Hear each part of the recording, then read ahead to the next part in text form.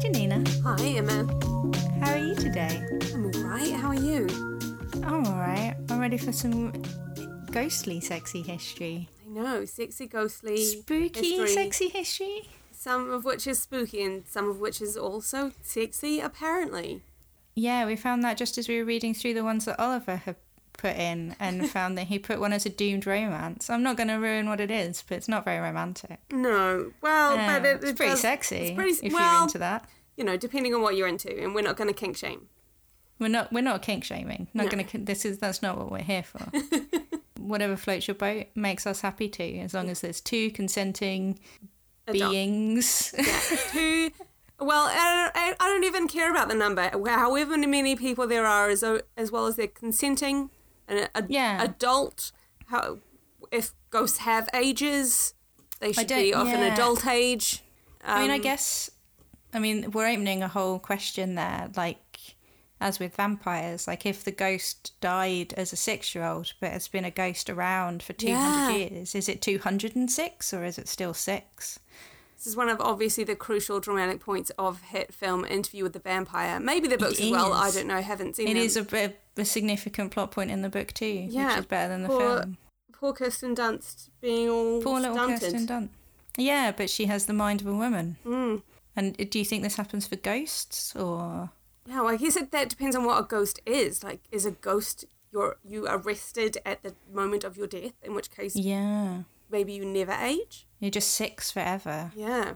I feel like when you talk about like modern ghosts, that's what you get. Like they tend to be at a point in their life, and they're just kind of in that point forever. They don't maneuver around in any way, and they don't move on or age or like engage with the world in a way that would allow them to mature. They're just stuck in that place. Yeah. Who can say? There you go. See, we're spooky, we're sexy, and we're philosophical. You get everything. And also we've done...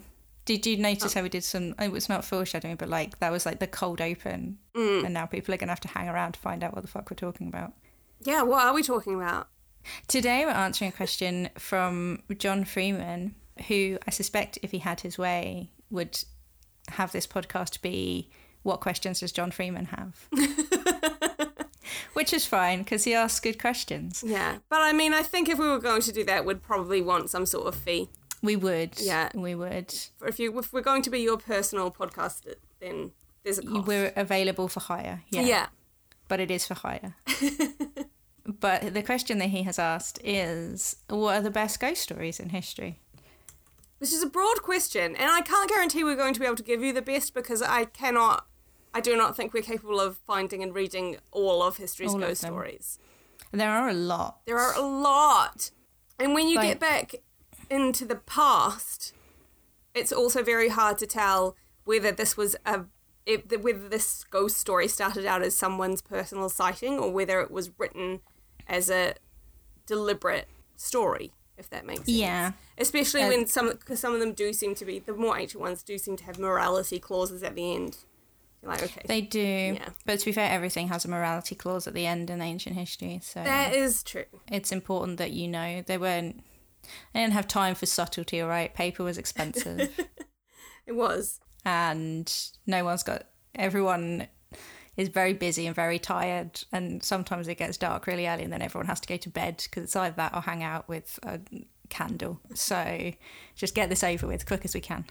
Yeah. But yeah, it is tough to tell whether stuff is supposed to be fictional or non-fictional or somewhere in between the two, or even if it makes a difference. But there's a huge amount of ghost stories and also different types of ghosts, which is quite fun. Yeah. Like, there's quite a big range of understandings of what a ghost is, other than like somebody who has died returning in some form. Yeah, and there's something that shared across a whole bunch of different cultures. Basically, every culture has some form of ghost story as well. See, this is what it really interested me, because I was reading, obviously, I just decided to do ancient ones because I like ancient history the best. So I just found loads of ancient ones. And the ancient ones are generally not very scary. Like, modern ghost stories, like, you know, The Woman in Black or The House on Haunted... What? No. Haunting of Hill House? Thank you.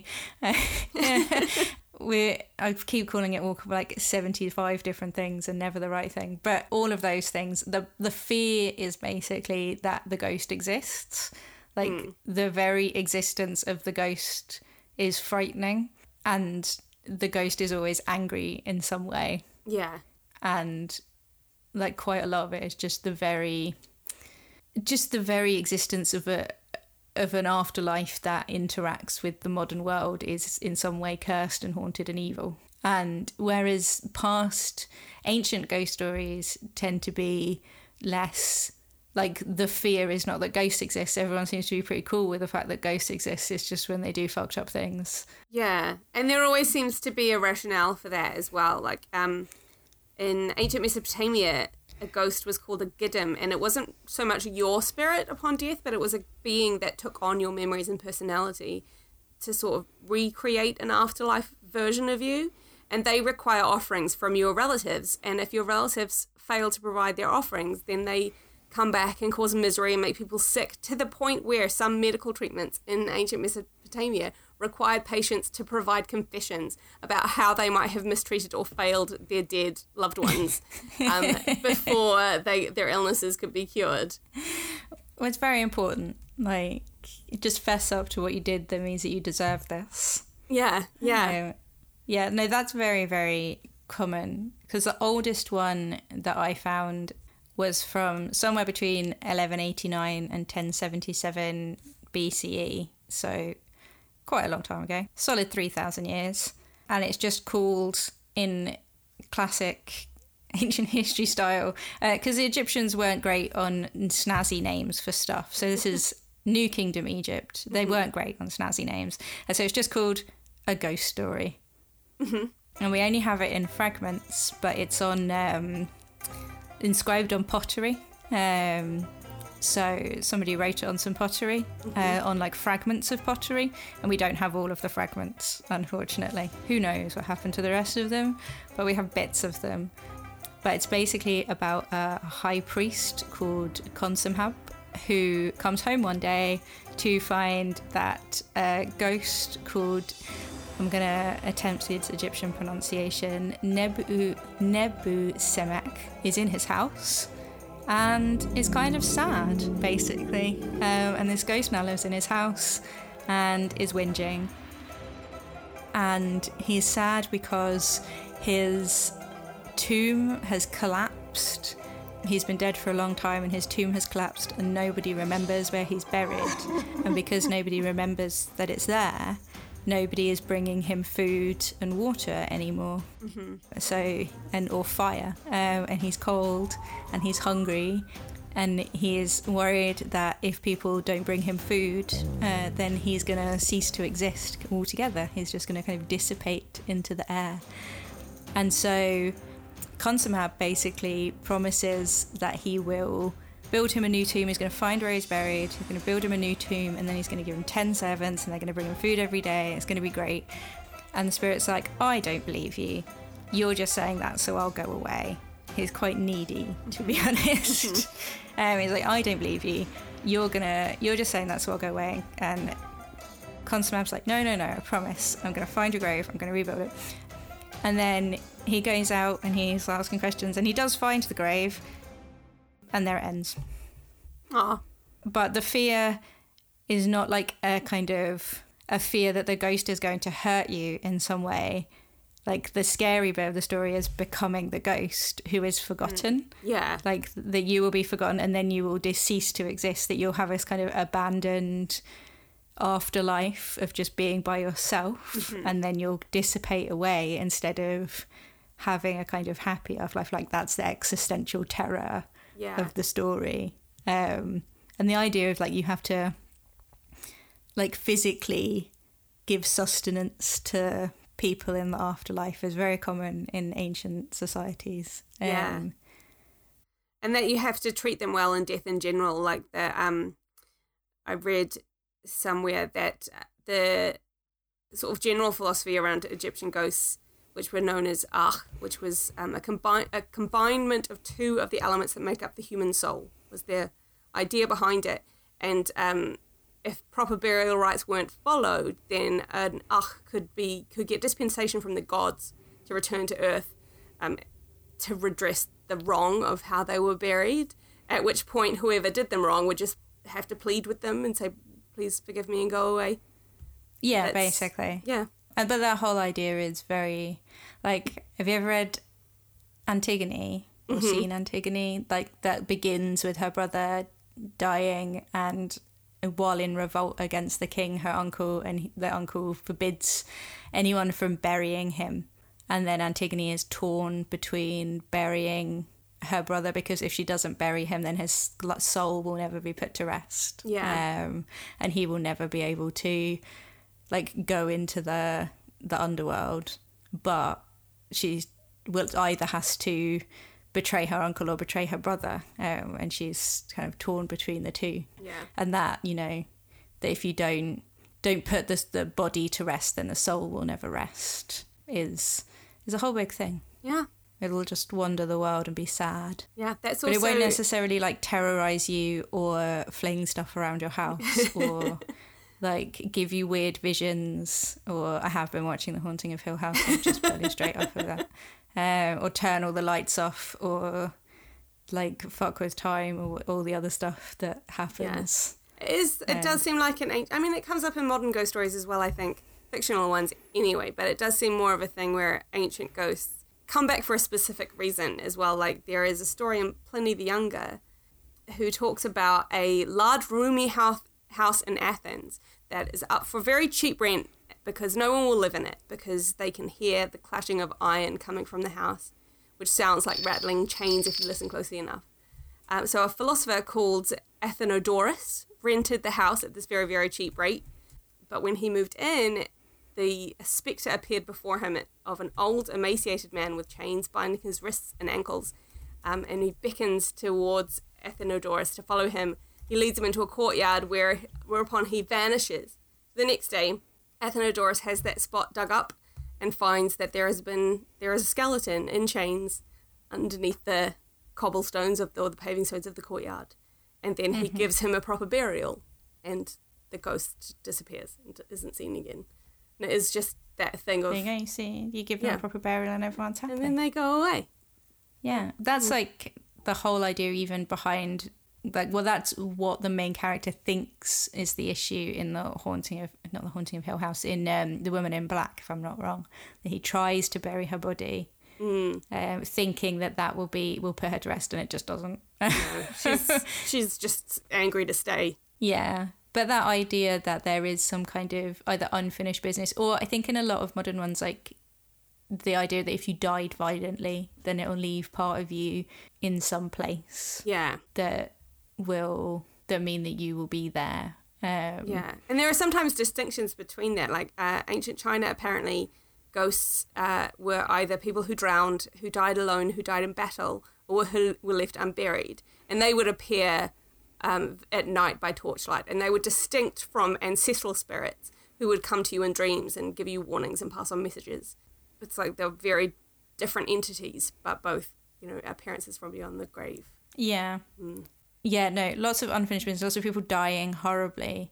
But I think those are very, like, relatively modern ideas. There's lots of good Roman stories, but Romans basically, much like the Egyptians, they kind of treated ghosts like we would treat spiders. Like they're something that aren't great, but you just sort of, they're just there. Yeah. Like no one loves having a spider in their house. Or like flies. Inevitable. Yeah. Yeah. Flies maybe is a better thing. Like when it's hot, it's the summer, you open all the windows and flies come in, and it's really annoying. So you have to get out like fly swatters and fly spray and stuff and try to get rid of them. And that's basically what the Romans did. So they would do like little rituals to get rid of ghosts that were around. Like they had about 5 different types of different spirit and different ghosts and things. And they would go and they would do things where they went out and cared for their ancestors' graves to make sure that they were happy and still in the grave. Very important. And they would have various rituals during the year where they would they had like cleansing rituals where they would go around the house and throw beans into corners, basically, in order to keep away evil spirits from the house, like evil ghosts. And then 3 times a year they would do this thing where this is all stuff that I know I say this a lot, but like nobody writes about this stuff when they're writing about Romans. No one's ever like, oh, and then it was Mundus Patet times 3, where they opened up the fucking ghost hole that was in the middle of Rome and let all the ghosts out for the day, which they did 3 times a year. That's amazing. It is. So there's basically this, no one's really sure whether it was like, because it's not there anymore, but it's either a kind of pit or a kind of vault or a cavern of some kind that was on the Palatine Hill, so bang in the centre of Rome. And it was supposedly dug by Romulus, the founder of Rome, and it was supposed to be like a point where the kind of fabric between the underworld and the physical world was kind of thinner. Mm-hmm. Yeah. And so normally it was covered up with a big stone, but then 3 times a year they would open up the hole and let all the ghosts out. And if the ghosts wanted, they could come out from the underworld and have a float about Rome. Just chill. No, they're not really sure why. No one really knows anything about this because there's only like 3 or 4 references to it. And they're all really weird and obscure. And they all describe it in that way that everyone describes things. Like the way that you describe things that everyone's familiar with. Yeah. Like you just go, oh yes, Mundus Patet. Yeah. You know what that is. You know what it's yeah, like. Exactly. Yeah. Like no big descriptions of it because it's such a mundane thing. And so all the ghosts come out and then they close the hole up again. That's it. So that's nice. Just let them have a breather. Yeah. And stretch their legs. Yeah. Stretch their legs. And there's quite a lot of writing about it that's like mostly from like the 1920s and stuff that's like, well, actually it wasn't about ghosts at all. It was actually about grain. And you're like, all ghosts. Like no point does anyone mention grain, just ghosts. I mean, maybe it was the ghosts of bread. Maybe, but they're always trying to make, there's a certain type of Roman historian that's always tried to make all of their religious stuff about ghosts not religious or ghosty. Like they didn't really believe it. But they had the big ghost hole and they would let all the ghosts out. Why would you want your ancient Romans to not be into crazy religion and ghost stuff? It's so much more fun when they are. It is. I'll tell you what it is, Janine. It's our favourite subject. It's that the people who were writing in the 19th and early 20th centuries all basically thought that they were Romans. Yeah. You'll note that like most like large sections of London look like Roman temples. I skimmed a headline earlier, like last week, about why sort of Renaissance era people were so determined to believe that ancient Roman statues had never been painted because they wanted that ideal of this crisp, clean, white aesthetic. And so is that the one that was in the New Yorker? Possibly, yeah. I skimmed the headline and now I'm talking about it authoritatively for reasons. If you do it with confidence, no one will ever know. Exactly. I learnt from white men. And yeah, I find that a really interesting concept, like being so determined to live up to an ideal that you have made up about people who are vastly different from your assumptions. It's delightful. Well, they thought that because like a lot of the writings, the main writings that survive are Stoic philosophers and Stoic historians writing about like this kind of Stoic morality of stiff upper lip and don't react to stuff, and writing about excess and things like that makes it look like all Romans were like that. And they also had a massive empire. Mm-hmm. And those two things were what Englishmen liked the most, conquering people and stiff upper lip. So they basically, and shiny white. I mean, the fact of the ruins helps a lot in making people want to be like the Romans, because they're like, look at these amazing things they built, they must have been amazing. And they were amazing, but they were amazing in very different ways. They weren't like paragons of morality and joy that you would want to be. They were in fact just ordinary people with a ghost hole.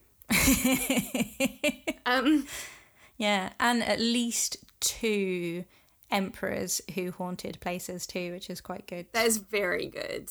Yeah, unfortunately, like, so there's like 2 good writers. I'm going to do one from Fleegan of Trials later because it's so good. And when I say good, I mean horrifying. But the other one is Suetonius, and they both were writing at the same time, and they're both like kind of upper middle class dudes who were writing under the Emperor Hadrian, and he was really big on collecting weird stories.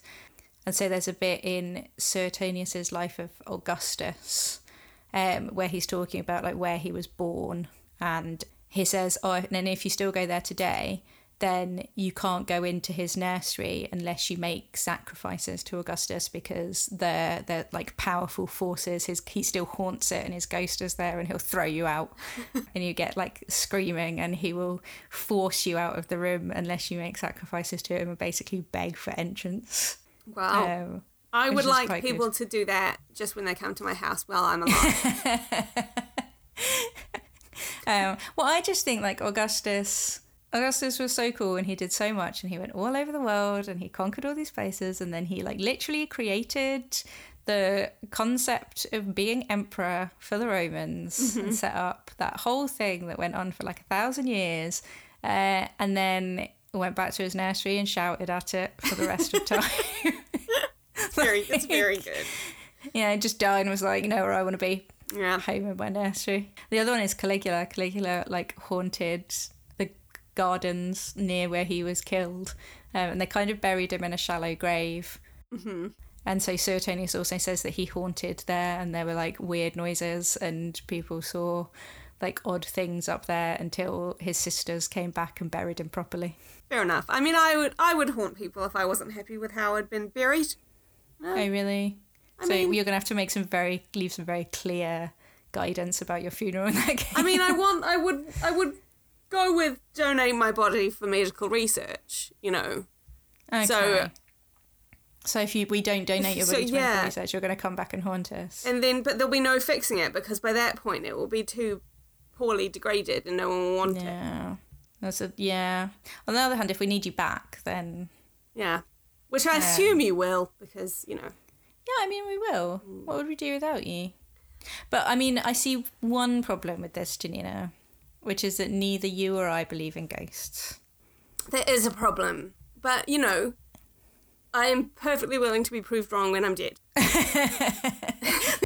You're going to do your darndest to be the one that proves us wrong. I mean, to be fair, if there is an afterlife, spending it still on Earth is the most boring version of that. Yeah, so, like think of if there's an afterlife, then there must be like other cool realms that you could be exploring. Yeah, don't.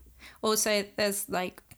Whenever I think about whether ghosts really exist, I think about Harry Houdini always said that when he died, if there was an afterlife and a way to get back, then he would find it. Mm. And his wife, for 10 years after he died, held seances, like loads of seances, to try to contact him, because she was like, he always said he would come back. If there is a way back, he's coming back. And after the 10th one, they broadcast on the radio, like the 10th year. I think they did it on like the anniversary of his death. And she was like, if he's not coming now, then he's never coming. And obviously it was a massive letdown, because he did not come back from the dead to contact her or appear in any way, even as a, Ouija board thingy moving across. Well, Ouija boards were made up, so I don't think they would be the key indicator. That's my favourite thing, is that Ouija boards are just a board game that were invented and sold as a toy. And they have spawned like some of the great horror traditions of modern cinema.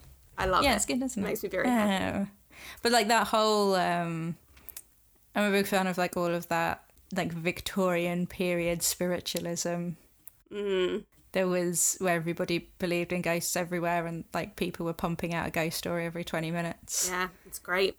I have a not quite Victorian era, but close enough ghost story. Okay. If you want it. It's the story of Lady Dorothy Walpole. I do. I like her. She's great. She's known now as the Brown Lady of Raynham Hall. Lady, though. I know, it's not the best, but you work with what you like. I guess she didn't choose.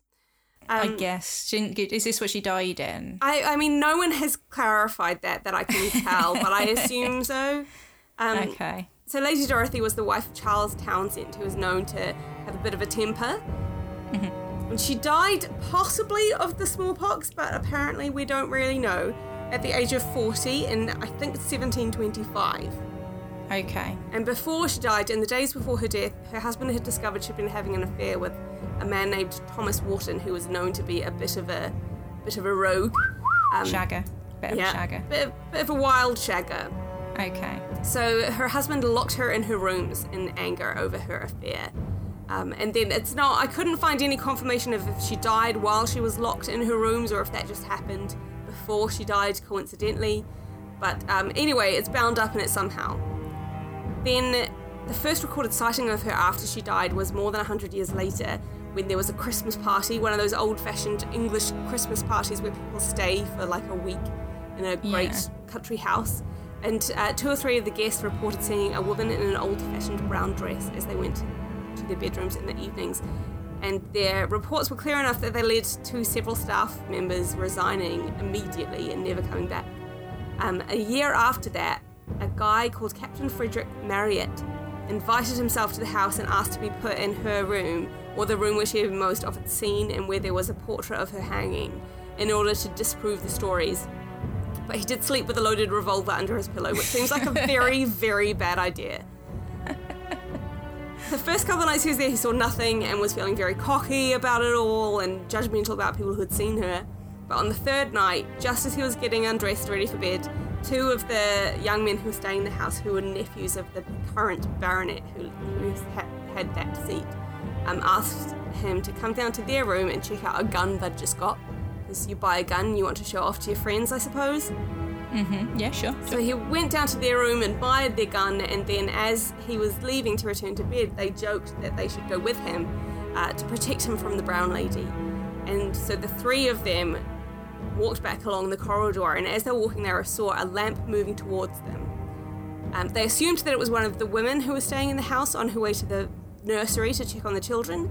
And since Captain Marriott was in his undies, he was embarrassed and he hid behind a nearby door. And then his daughter has reported on what he saw, and she said, "I have heard him describe how he watched her approaching nearer and nearer through a chink in the door until, as she was close enough for him to distinguish the colours and style of her costume, he recognised the figure as the facsimile of the portrait of the brown lady. He had his finger on the trigger of his revolver and was about to demand it to stop and give the reason for its presence there when the figure halted of its own accord before the door behind which he stood, and holding the lighted lamp she carried to her features, grinned in a malicious and diabolical manner at him. This act so infuriated my father, who was anything but lamb-like in disposition, that he sprang into the corridor with a bound and discharged the revolver right in her face. The figure instantly disappeared. The figure which, for several minutes, 3 men had been looking together, and the bullet passed through the outer door of the room opposite and lodged in the panel of the inner one." That's a good spooky story. I know. Was he then convinced that ghosties were real? He then decided to stop looking. Oh, okay. that was enough for him. Which is fair. You see one, you see them all, I guess. Yeah, I guess so. If you've seen one, you've had one experience, you've had all the experiences you need to have. I like that the scariest thing it did was to smile at him in an awkward manner. I know. She just kind of grinned at him, and he shot her in the face. Brown. Yeah, grinned at him evilly. I guess he's lucky that it was a ghost and not a living woman. Yeah, just lurking about, peeping through doors? Yeah.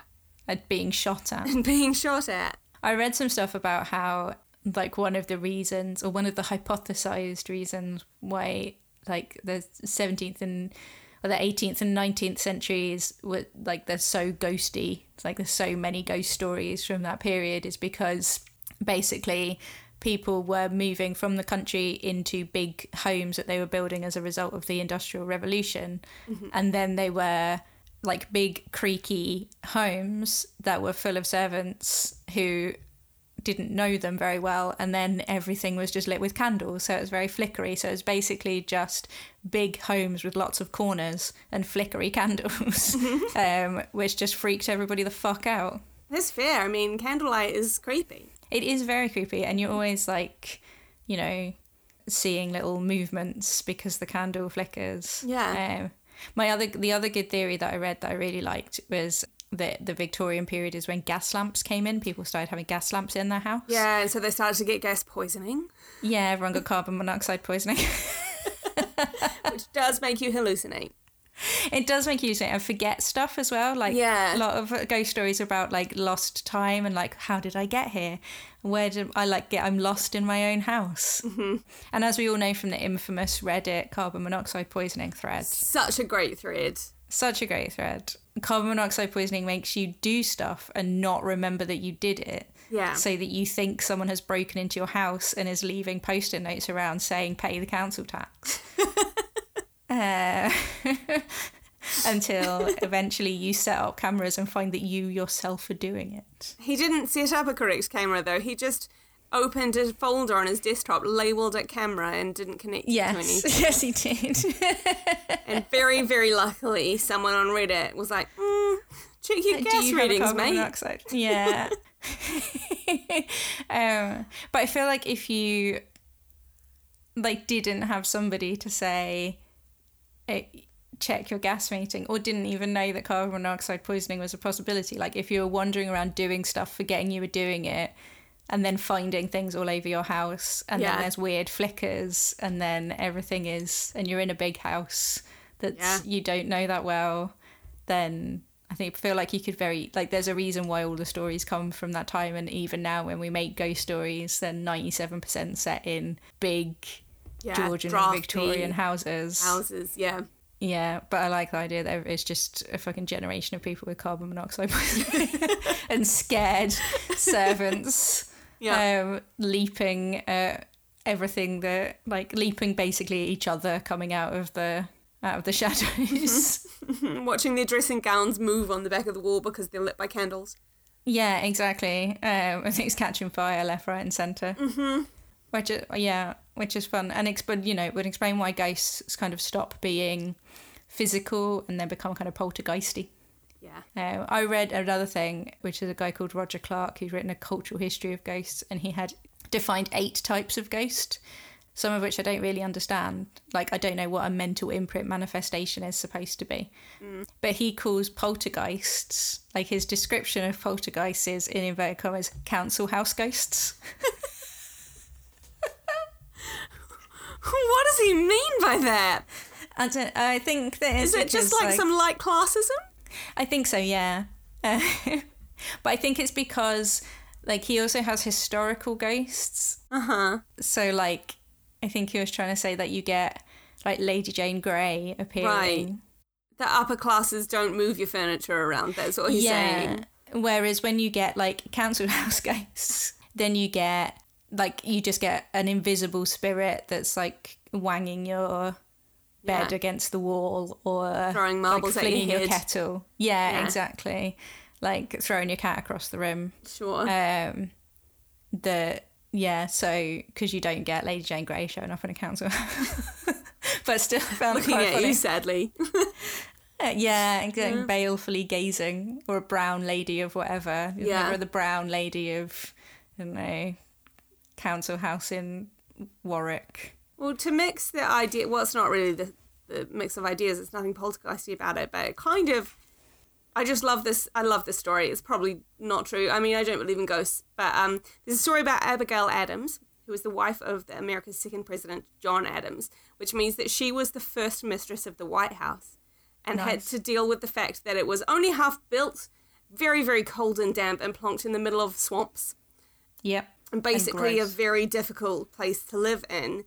Because of this, it was very difficult to get laundry dry, and she would carry it around to find the warmest spot. There was a particular room that was a little bit warmer and drier than the rest of the house, so she would hang laundry there to try and dry it. And there have been sightings of her scampering around the White House, just carrying piles of laundry in her arms, trying to get it to a better place. Just running around. That's her unfinished business. Yeah.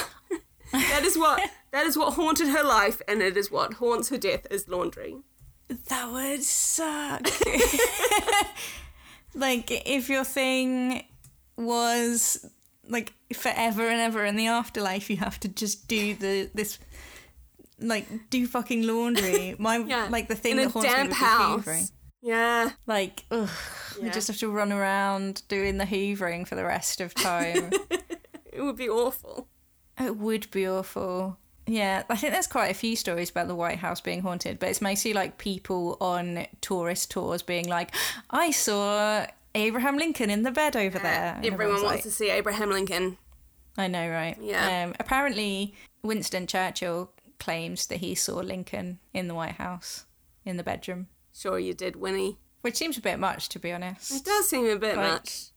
What was Winston Churchill thinking? Why would he say that? There's another sort of close to the Founding Fathers ghost story that I quite like, partly because of Hamilton, but it's about Theodosia Burr Alston, of the Dear Theodosias, who died both young and mysteriously. So obviously there was going to be a ghost story about her. And also she was, her father was famous and also kind of famously bad.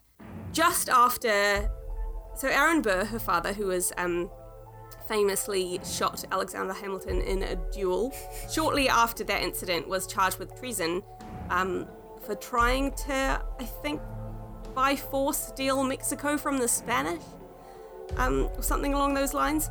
And he was acquitted, but in shame fled to Europe for 4 years.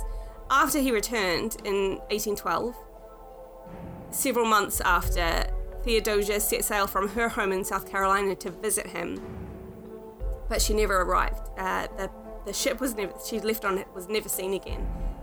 The most likely theory of what happened to it is that it fell victim to the Carolina bankers, who were known to loot shipwrecks and kill everyone they found on board them, and who often lured ships onto the shoals in order to carry this out if there weren't any ships naturally wrecking themselves. Yeah. And there are several claims of people finding the body of a woman of high birth. Sometimes she'd washed ashore somewhere, sometimes she was found on a shipwreck. There was a story of a Karankawa chief who wore a locket with her name inscribed upon it, who claimed that he found a dying woman on a wrecked ship, who gave him the locket and begged him to tell her story, which I guess her story was just that she was dying on a wrecked ship. I'm dead now, yeah. There's another claim that was reported by folklorist Edward Rowe Snow that gives a first-person account of her serene expression as she was forced to walk the plank. It describes her as stepping off the plank as if she was alighting from a carriage, which is a great description. It is. And her story claims that all of her belongings were left untouched by the pirates who had ransacked the ship, including an oil portrait of her that she was taking to her father as a gift. But that stuff was later stolen by wreckers who discovered the ship. And since that time, a woman has been seen on the beaches of Bald Head Island in North Carolina, reportedly searching for the lost painting, which is quite nice. That's the thing that she wants the most, just a painting of herself. She's just wandering around the island looking for a painting to return it to her father, I guess. But the painting was found, or a painting that might have been the one that she had. This cost me a lot of money, motherfuckers. I want it back. Yeah, I sat for this painting for 3 days. It was exhausting. Yeah, right. I look really good in this painting, and it's the only one. Yeah. Well, there you go. Yeah. They unfinished business, you see. Yeah.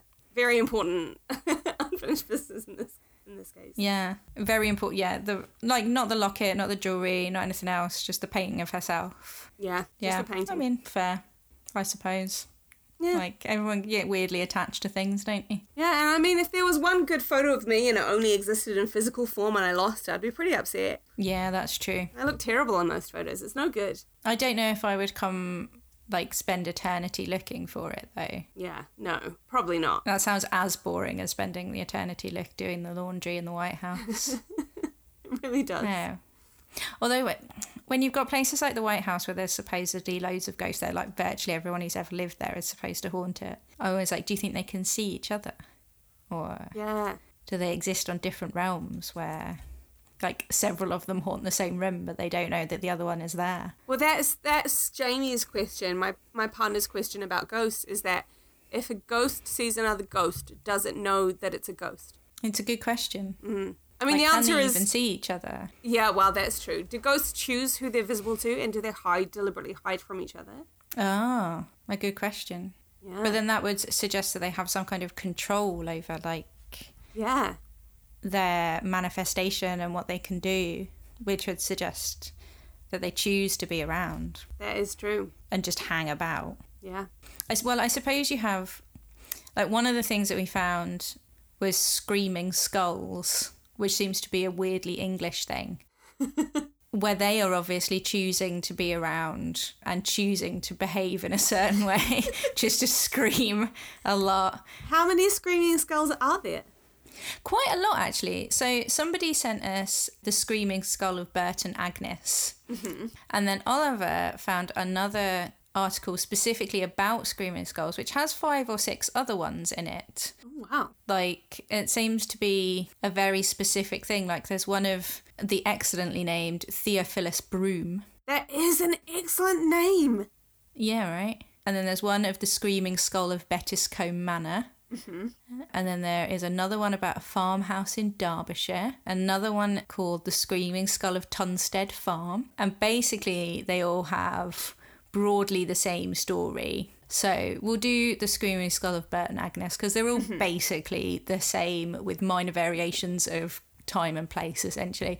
But Bert and Agnes was built by a guy called Sir Henry Griffith in the 17th century, and he lived there with his 3 daughters, and who, you know, never married for whatever, and they had a lovely happy life frolicking about in their lovely country. It's a manor, it's like an Elizabethan manor, like one of those places, until one day the youngest daughter was attacked on the street by a gang of robbers who left her for dead, and she was brought back, but her last words were very creepily that she asked her sisters to cut off her head and hide her skull in the walls of the hall so that she would never leave it, which is deranged. It is. And creepy and super gross. So obviously everybody went, okay honey, sure. And they had a proper funeral for her and buried her. But as soon as she was buried, they started hearing screams, like blood-curdling horror movie screams and bangs all throughout the night. And nothing could stop it, and they couldn't work out where it was coming from. It wasn't coming from anywhere. So they thought, as you do, only possible explanation is that we need to cut off Anne's head and bring the skull back in and pop it somewhere so that we can get over this, which they did, and then the screams stopped, so that's good. It's very good. Yeah, but every so often somebody tries to like remove it. So at one point a chambermaid found the skull and flung it out of a window. Sure, as you do when you find a human skull. Like, you're an employee, don't throw shit away. Yeah, maybe report that to...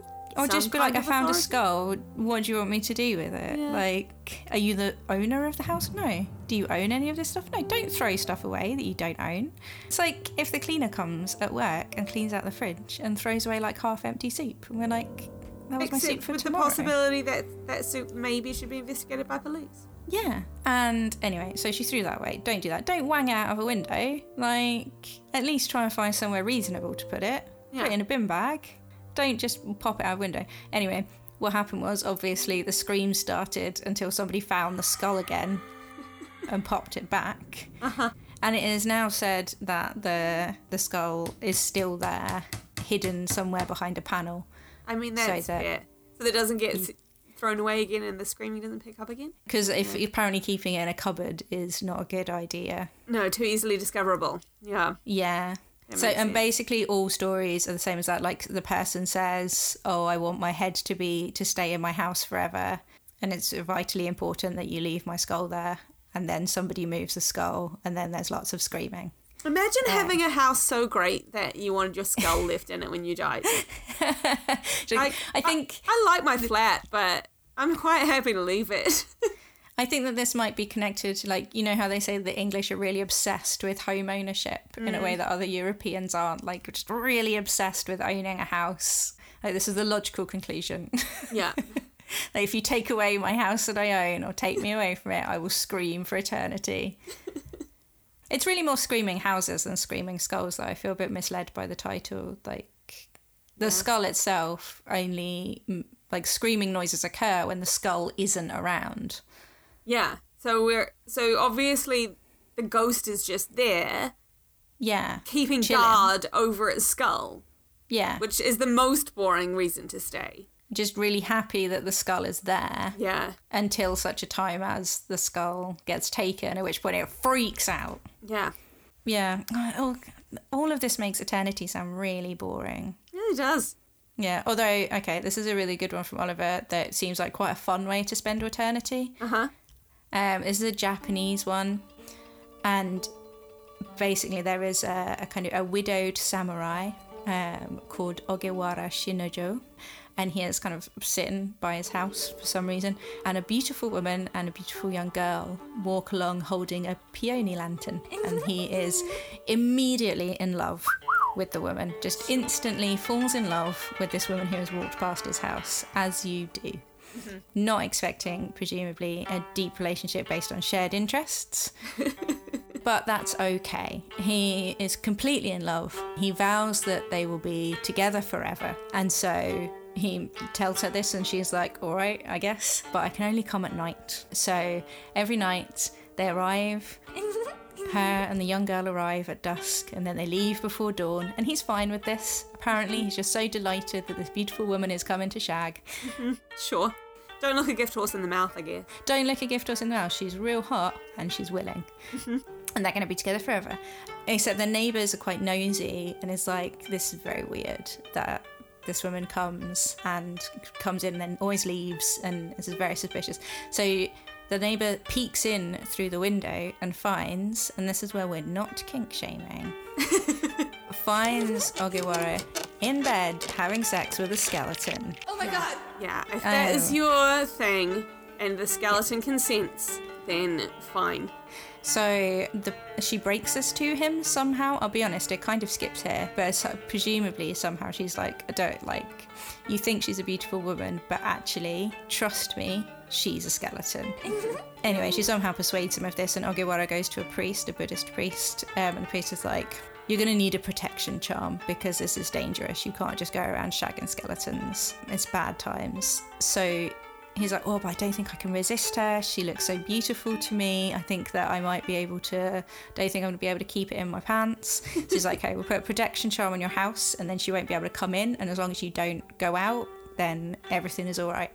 So the woman can't enter, and she is like, oh, come out to me. And he's like, no, I'm gonna be strong. It takes him about 2 seconds to crack and go out. Men, am I right? Yeah, exactly. Like, just absolutely no self-control, whatever. 2 seconds later, he goes outside, and she's like, come back to my house. It's all right, I can't come in yours now, apparently, because you've put this charm on your house. Just come back to my house. And they go back to find that her house is a grave. Bum, bum, bum. Bum, bum, bum. And the next morning, a neighbour finds Ogewara's dead body wrapped around the woman's skeleton. What I gather from this is that this woman is spending her afterlife just fucking men and killing them. I guess so. At least he died doing what he loved. I mean, he died doing what he loved. He seems to have died reasonably happy, I guess. Yeah. And she seems to be having a great time. That's pretty good. And that sounds like a non-boring way to spend the afterlife. Yeah. I enjoy the story as, like, the most terrifying thing that can happen to you is that the sexy lady will be a ghost. Yeah. I mean, that's all sexy ladies are ghosts in their heart. In their hearts, yes. I mean, but then, like, the other thing I like about this story is it's not like she peeks through and sees, like, a ghost or sees him with nobody. Yeah, it's a skeleton.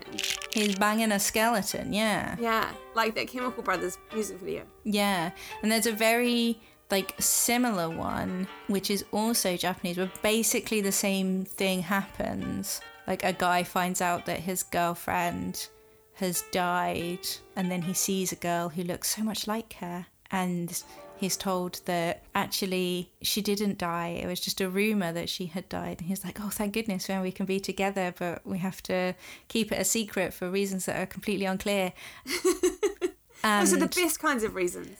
Yeah, and so they're keeping it a secret and they're only seeing each other at night. And then one day somebody peeks through a hole in the wall to watch them bang in and sees them having sex with a skeleton. A lot of peeking through holes in walls, which is not good behaviour. Well, there's no TV. Yeah, I guess so. There's no Netflix, so you hear noise, like, where are you going to get your pornography from, Janina? I guess you've got a point. By violating the consent of other people. Yeah, sure. Yeah, and then it turns out that actually she is dead. Yeah, a lot of banging skeletons. Yeah. Surprising amount of banging skeletons. I've got a much less sexy one. Okay, that's our sexiest one, to be fair. That is our sexiest one. You don't get much sexier than that. No. This one is not sexy at all. It's about a guy called Peter Blagojevich. I'm sure that pronunciation was awful and I apologise for it. Lived in a small village in the middle of nowhere, Serbia. Very remote village in Serbia. And he died in 1725. In the 8 days following his death, 9 other people died after brief illnesses, and they would claim on their deathbeds that he had visited them at night and throttled them. His wife also claimed that he had returned to their house after he died, asking for food. She sensibly, I like this woman a lot, moved to another village. Very sensible. To be left alone. After so many people had reported him attacking them, an official investigation came and they had his grave exhumed, whereupon they found that his beard and nails appeared to still be growing and there was new skin on his body. So, sensibly, they staked him, and the report that they made said that he screamed and flesh blood began spurting from his ears and mouth. Nice. Yeah. It's not sexy at all. It's not sexy, it's quite good and bloody, though. Quite good and gory. Not many of these have been gory. No, do you want a gory one? Yeah, which is like genuinely horrifying on a number of different levels. Okay, so this is from Phlegon of Trials, who was Suetonius's friend, and he wrote this book called The Book of Marvels, where he basically just went round and collected miracle stories. And I wrote an article about him for History Today earlier this year because I think he's great and super fascinating. And so he has all these stories about like giants and centaurs and like all kinds of strange things. But he also it opens with stories about ghosts, where the ghosts are super weird, but this is by far the weirdest one. And it's about a guy called Polykritos the Aetolarch, which is not a word, it's a word he made up. Of course he did. Yes, it just means like the governor of Aetia. So it's basically central Greece, and this is like, it's kind of unclear when this is happening because he picks and chooses from all over. Like, we're going right back to Bronze Age. Like, he takes bits out of Homer, and he'll be like, here's a story from Homer. You're like, okay. And there's like, and here's a story from something that happened under the Emperor Nero. Sure. And he seems, yeah. But, so this is Polykritos. Not clearly clear when it's happening, but it's happening in Greece. He is elected governor and then marries a woman that, like a highborn woman. And they spend 3 days together, and then he dies. And they're quite clear that he's like, they spend 3 nights together, and then the 4th day he just drops dead of unknown causes. But he managed to knock her up during those 3 days, which is quite impressive. That's solid work. Yeah, it is solid work. And so she carries the baby to term and she gives birth. But when she gives birth to the baby is intersex. That is not the word they use, obviously. Sure. In fact, they're quite descriptive of what it looks like. But yeah. So this is seen as a kind of a terrible omen in both Greek and Roman culture. It was considered to be like a sign that something really terrible had happened or was going to happen. It was like an omen, right? And it was almost certainly bad. So basically what happens is they take the baby to the agora, the marketplace, and call a meeting of the people and are like, what are we going to do about this? Like, this is definitely a bad omen. And what would generally happen if you had an intersex child was that they would kill it, and then they would burn the body, because that would be the best way to get rid of the omen. And they're trying to decide what it is, because they don't want to kill the baby. Nobody wants to kill a baby. So they're having kind of a debate about, do we have to? I don't really want to, but I guess we do.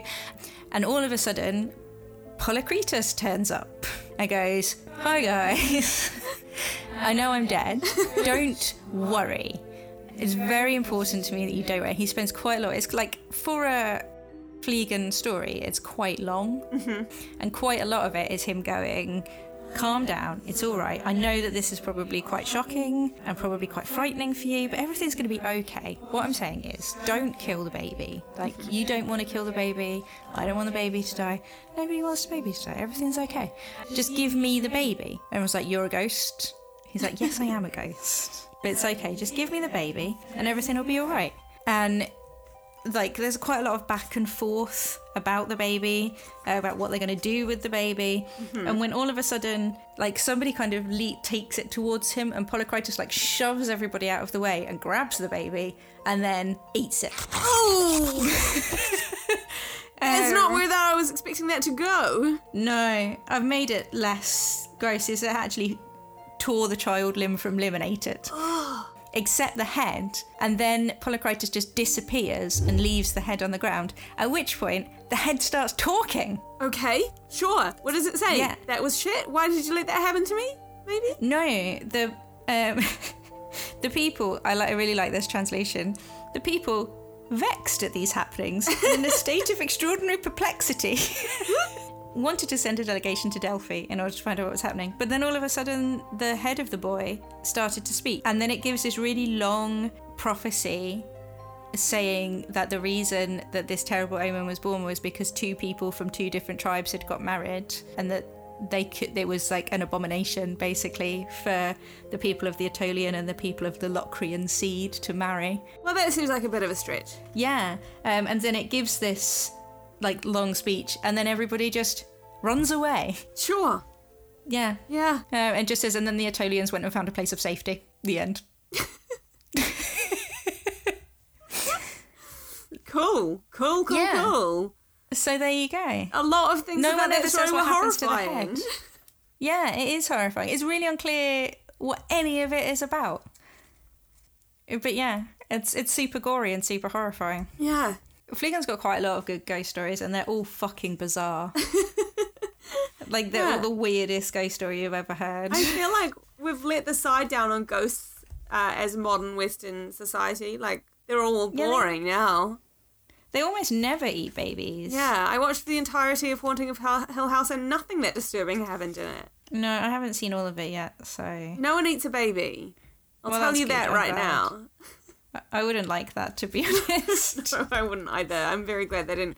But, like, I mean, you know, we're not that creative, is my point. I'm not saying I want babies to be eaten in my modern day horror diet, but, you know, mix it up a bit. Yeah, you know, we've all seen the woman in black floating down a hill, like, very scary, rah rah. Yeah. Do you know, a friend of mine used to play the woman in black on the West End, and she had some great stories about how not to be a ghost. For example, there's a point in the play where she, like, comes down the aisle of the theatre and then rises up onto the stage. And she, my friend, when she was playing this role, once just tripped, fell flat on her face right as she got to the top of the stage. Which is a really good way of not being scary. She fell over her own long black dress. Yeah, I mean, it's a risk when you're wearing, you know, an outfit like that, I guess. That's just like the bang version of the quiet bang scary. Like, it's an entrance. It's less of a spooky entrance, more of a jumpy entrance. Yeah. That's okay. Jump scares. Yeah, it kind of breaks your suspension of disbelief. Yeah, a little bit. When you hear the ghost go thump. Got a nice quick one that's just quite satisfying. This one is from China, about King Xuan of Zhao executed one of his ministers on false charges despite being warned that his minister, whose name was Tu Po, would seek revenge from beyond the grave, which he did 3 years later in front of an assembly of feudal lords. 3 years later, the ghost of Tu Po shot and killed Xuan with a bow and arrow. The ghost came out with a bow and arrow. I don't know, maybe the feudal lords supplied it. It doesn't say. Wow. It never clarifies, but he had an audience and he just straight up killed the man who had him executed. Well, there you go. There you go. I mean, good for him. Yeah, I mean... I like that he waited 3 years for the optimal, like, the best optics of the situation. Like, when's the time there's going to be the most people who will enjoy this? Yeah, bide your time. Yeah, don't do it like while he's walking around or when there's no audience. Yeah, no. Yeah. It's perfect Good timing. for him. Good for him. All right, good ghost stories. Lots of good different types of ghosts. Yeah, I like how physical quite a lot of them are as well. Like, a lot of them are very physically present. None of this floating through walls and... Yeah, none of this appearing as a white haze. Like coming out of someone's mouth. Yeah. Yeah. Oh, ectoplasm. What are we going to do next time? Next time, we are going to do quite, like, reasonably, not similar, but we're going, what's the history and origin of omens? Ooh. So the rest of the question is from on Twitter, Chris_Mala. I heard that the magpie myth comes from the fact that they mate for life. So if you see one on its own, it means its partner's died, but what about others?